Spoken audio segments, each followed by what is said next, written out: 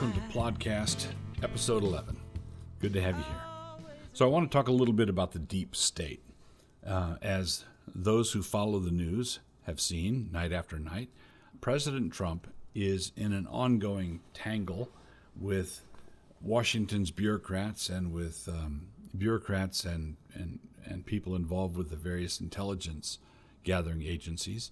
And Trump has fought with tweets and actions he's proposed, and the deep state has fought back by means of leaks. All right, so the thing that I want to talk about here has nothing to do with defending the president or arguing his position or carrying any water for him. I want to assume that President Trump could be President Clinton, could be President Bush, could be, whatever president. Put in whatever last name you want to put in there. It is manifest that our intelligence agencies have been politicized. In other words, if this were done to any president, as it happened, I didn't vote for our current president. I didn't vote for President Trump. Didn't vote for the previous president. And so this is not a partisan point that I'm making. What I'm arguing is that the state, basically the executive agencies, the executive branch of government, is not elected by the people. And because it's not elected by the people, it ought not to have any business trying to steer public policy. It doesn't matter who you are. So for example, when we are told that we need to extend the Patriot Act, or we need to give intelligence gathering agencies greater and greater power in order to protect us from the terrorists, in order to keep our country safe or to keep the homeland safe, what I do, my reaction to this is I want to do a cost-benefit analysis. In other words, what are my chances, what are the odds of a terrorist attack affecting me, and what are the odds of the intelligence gathering capacity that these agencies want being used in a conscientious way such that they are able to prevent that attack? That's one scenario. The other scenario is, what are the odds of this agency using its intelligence gathering capacity for political purposes, to steer elections or to undermine a president or to keep a particular piece of legislation from going forward? Well, we have seen over the last 6 months, we have seen instance after instance of raw politics coming out of the intelligence agencies, and them using the information that they've gathered under the protection of, we're doing this for national security, being used to embarrass or take out a nominee or to discredit someone. Basically, you have intelligence agencies playing politics. Now, it's bad enough having regular politicians doing political things, but why on earth would we want someone who's politically invested? Why on earth would we want someone who's a political player to have access to all of our phones? Why would we want anybody who's that political or that partisan to have access to all of our computers?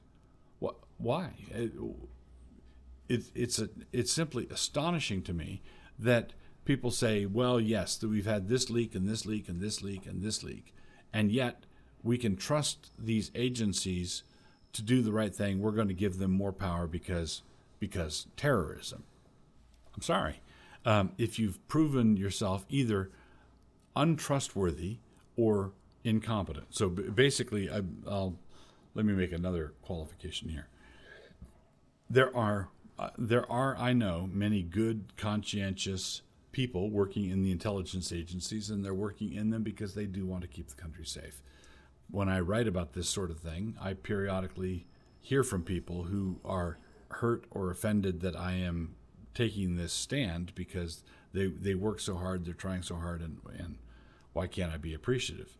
Well, The difficulty is it's either, this is the difficulty, either all the intelligence agencies are evil top to bottom and they are corrupted. The power they've had has corrupted them, and so they will fight like the politicized agencies they are, and everybody there is wicked.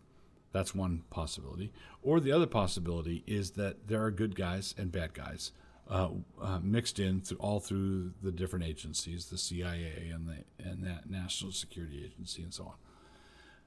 And so I don't have any problem acknowledging, and I would opt for the latter scenario. I think there are good guys and bad guys.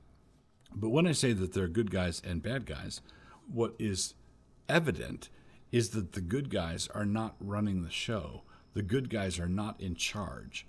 The good guys are not in a position to demand an investigation to find out who leaked all these national secrets for political purposes and send the perpetrators to jail. So my question is, so whenever any proposal comes up where the intelligence gathering agencies need more power, or we need this, we need basically workarounds around the Fourth Amendment. We need to recognize that we're in a new electronic era and things are not the way it used to be. So on. I would just have a simple response. Okay, look at all these leaks that happened over the last half year. How many of the people responsible for these leaks have been caught, and how many of them are currently serving time or are on trial? If you were able to say, well, 100% of them were caught, all of them have been tried, and 98% of them have been convicted, and so you can trust us with more power, I think that's a reasonable debate to have. I still might have objections on other grounds, but this argument would be gone. Basically, the argument I'm putting forward now is that the agencies are either unwilling or unable to stop the radical politicalization of their techniques, of their information, of their data. And if you care at all about individual liberty, you should be deathly opposed to all this sort of thing.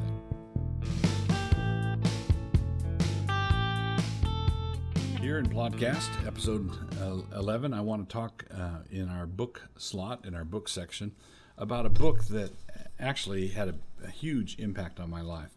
Now, I think it's a good book. I do recommend the book.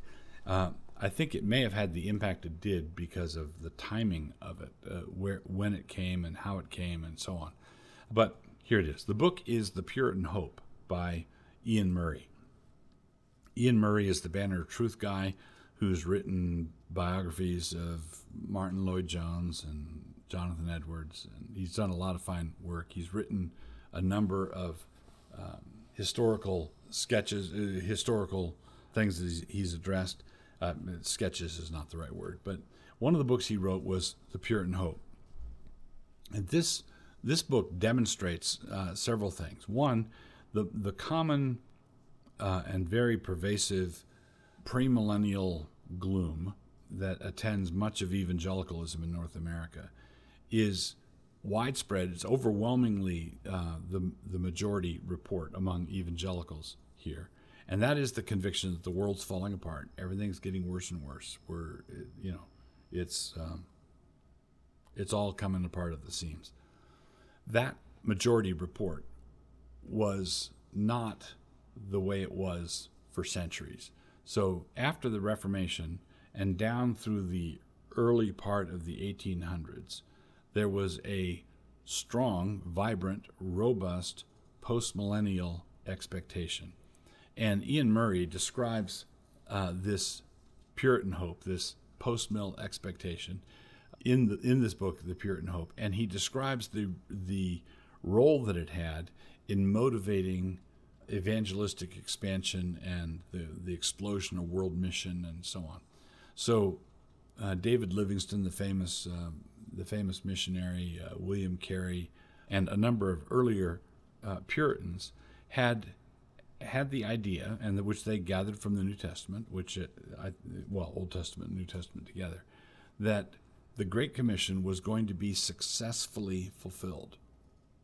In other words, Jesus says, all authority in heaven and on earth has been given to me. Therefore go, disciple the nations, baptizing them in the name of the Father, Son, and Holy Spirit. So Jesus says, all authority is mine, therefore go, and bring the nations back to me. The nations are mine. These nations are mine. I've purchased them with my blood. I have ascended into heaven, and the Father, as he is told in Acts 2, ask of me, and I will make the nations your inheritance, the ends of the earth your possession. The Lord Jesus says, all of this is mine, the authority is mine, and I have indeed asked for them, and now you go get them. Now, shortly after the Reformation, down through the early part of the 1800s, so that'd be at least a couple hundred years, the overwhelming expectation of evangelical Protestants was that this was actually going to happen in history, that the Great Commission would be successfully fulfilled, the earth would be as full of the knowledge of the Lord as the waters cover the sea.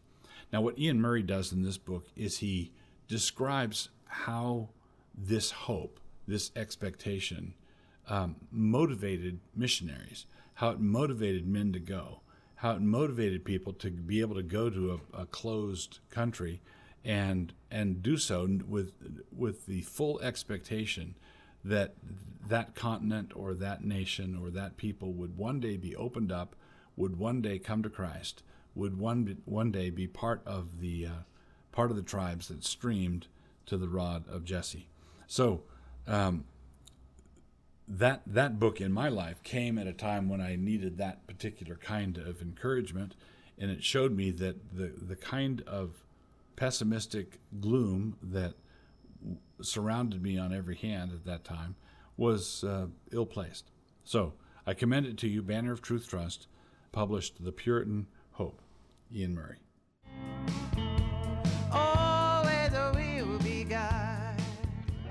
In previous episodes, we've talked about adikia, the word for unrighteousness or iniquity, and here we come to a related word, part of the same word group, the adjective adikos, and this is rendered as unjust or unrighteous, but we're talking here about the adjectival use. There are two kinds of people, the just and the unjust, and God gives rain and sunshine to both of them. That's in Matthew 5:45. The faith of Israel was fixed on this, that at the end of history there'd be a resurrection of both kinds of men, the just and the unjust, Acts 24:15. So unjust men and just men are both going to be resurrected.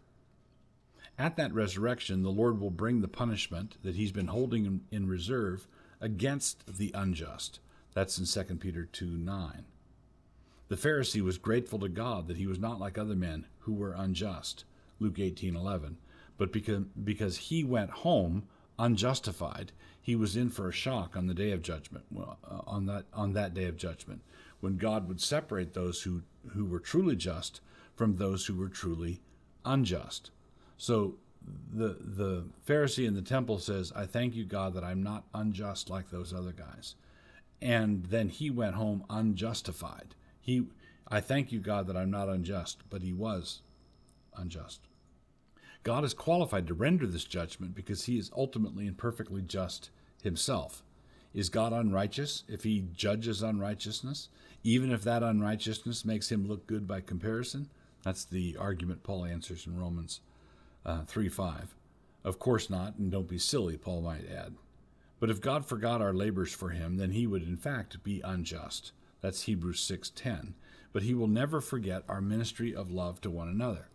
So the Bible teaches that God cannot be unjust, and it would be unjust if he forgot what we've done for him. If he forgot our labors on his behalf, and he neglected to take note of them, that he would in fact be unjust. But he's not that. When Paul prohibits Christians from going to law against fellow Christians in front of unbelievers, he calls it going to law before the unjust. 1 Corinthians 6:1. If the unrighteous will not inherit the kingdom, 6:9, then why do you let them settle your disputes? And besides, why would you want your case heard in a court when that court is run by the unjust? Perhaps that is why you want it heard, huh? Right? If there are some people who want their case heard in a corrupt court, they want their case heard in an unjust court, and that's because their case is unjust. Their cause is unjust. Now, I do need to qualify something because many Christians glide right by this point. Paul is not prohibiting Christians going to civil court with other Christians. Paul is prohibiting going before an unbelieving civil court with other Christians. So let's say if we went back through history and found a period of time when you had Christian laws, a Christian nation, a Christian commonwealth, a Christian judge, and two Christians who had a barking dog dispute or who had a financial dispute, and they took their dispute to civil court, but it was a believing court. It was a Christian court. Christ was honored. There is no problem at all in having their case heard by a believing court, by a believing judge. Paul's problem was that you all are Christians, and you're taking this in front of an unjust judge. You're taking this to be adjudicated by the unjust. That's the problem. They're unbelieving, they're unjust. So those who are unjust in petty transactions will also be unjust in weightier matters. We're taught in Luke 16:10. Those petty transactions frequently involve unrighteous mammon, 16:11, which means that Jesus is teaching us to be righteous in little things with petty unrighteous means, so that we will then receive true riches.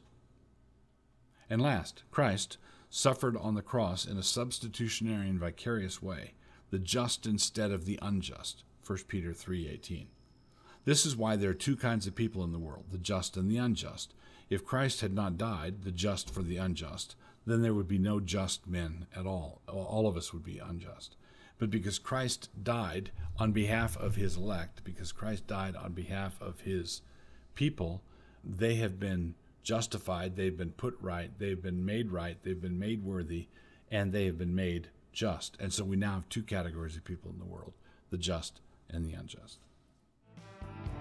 God in the time of the sickness, God in the dark. You've spent a pleasant half hour with Plodcast proprietor Douglas Wilson. This podcast is produced by Canon Press. Please take a moment to subscribe to the Plodcast on your favorite listening platform. To hear more from Doug, please visit canonpress.com.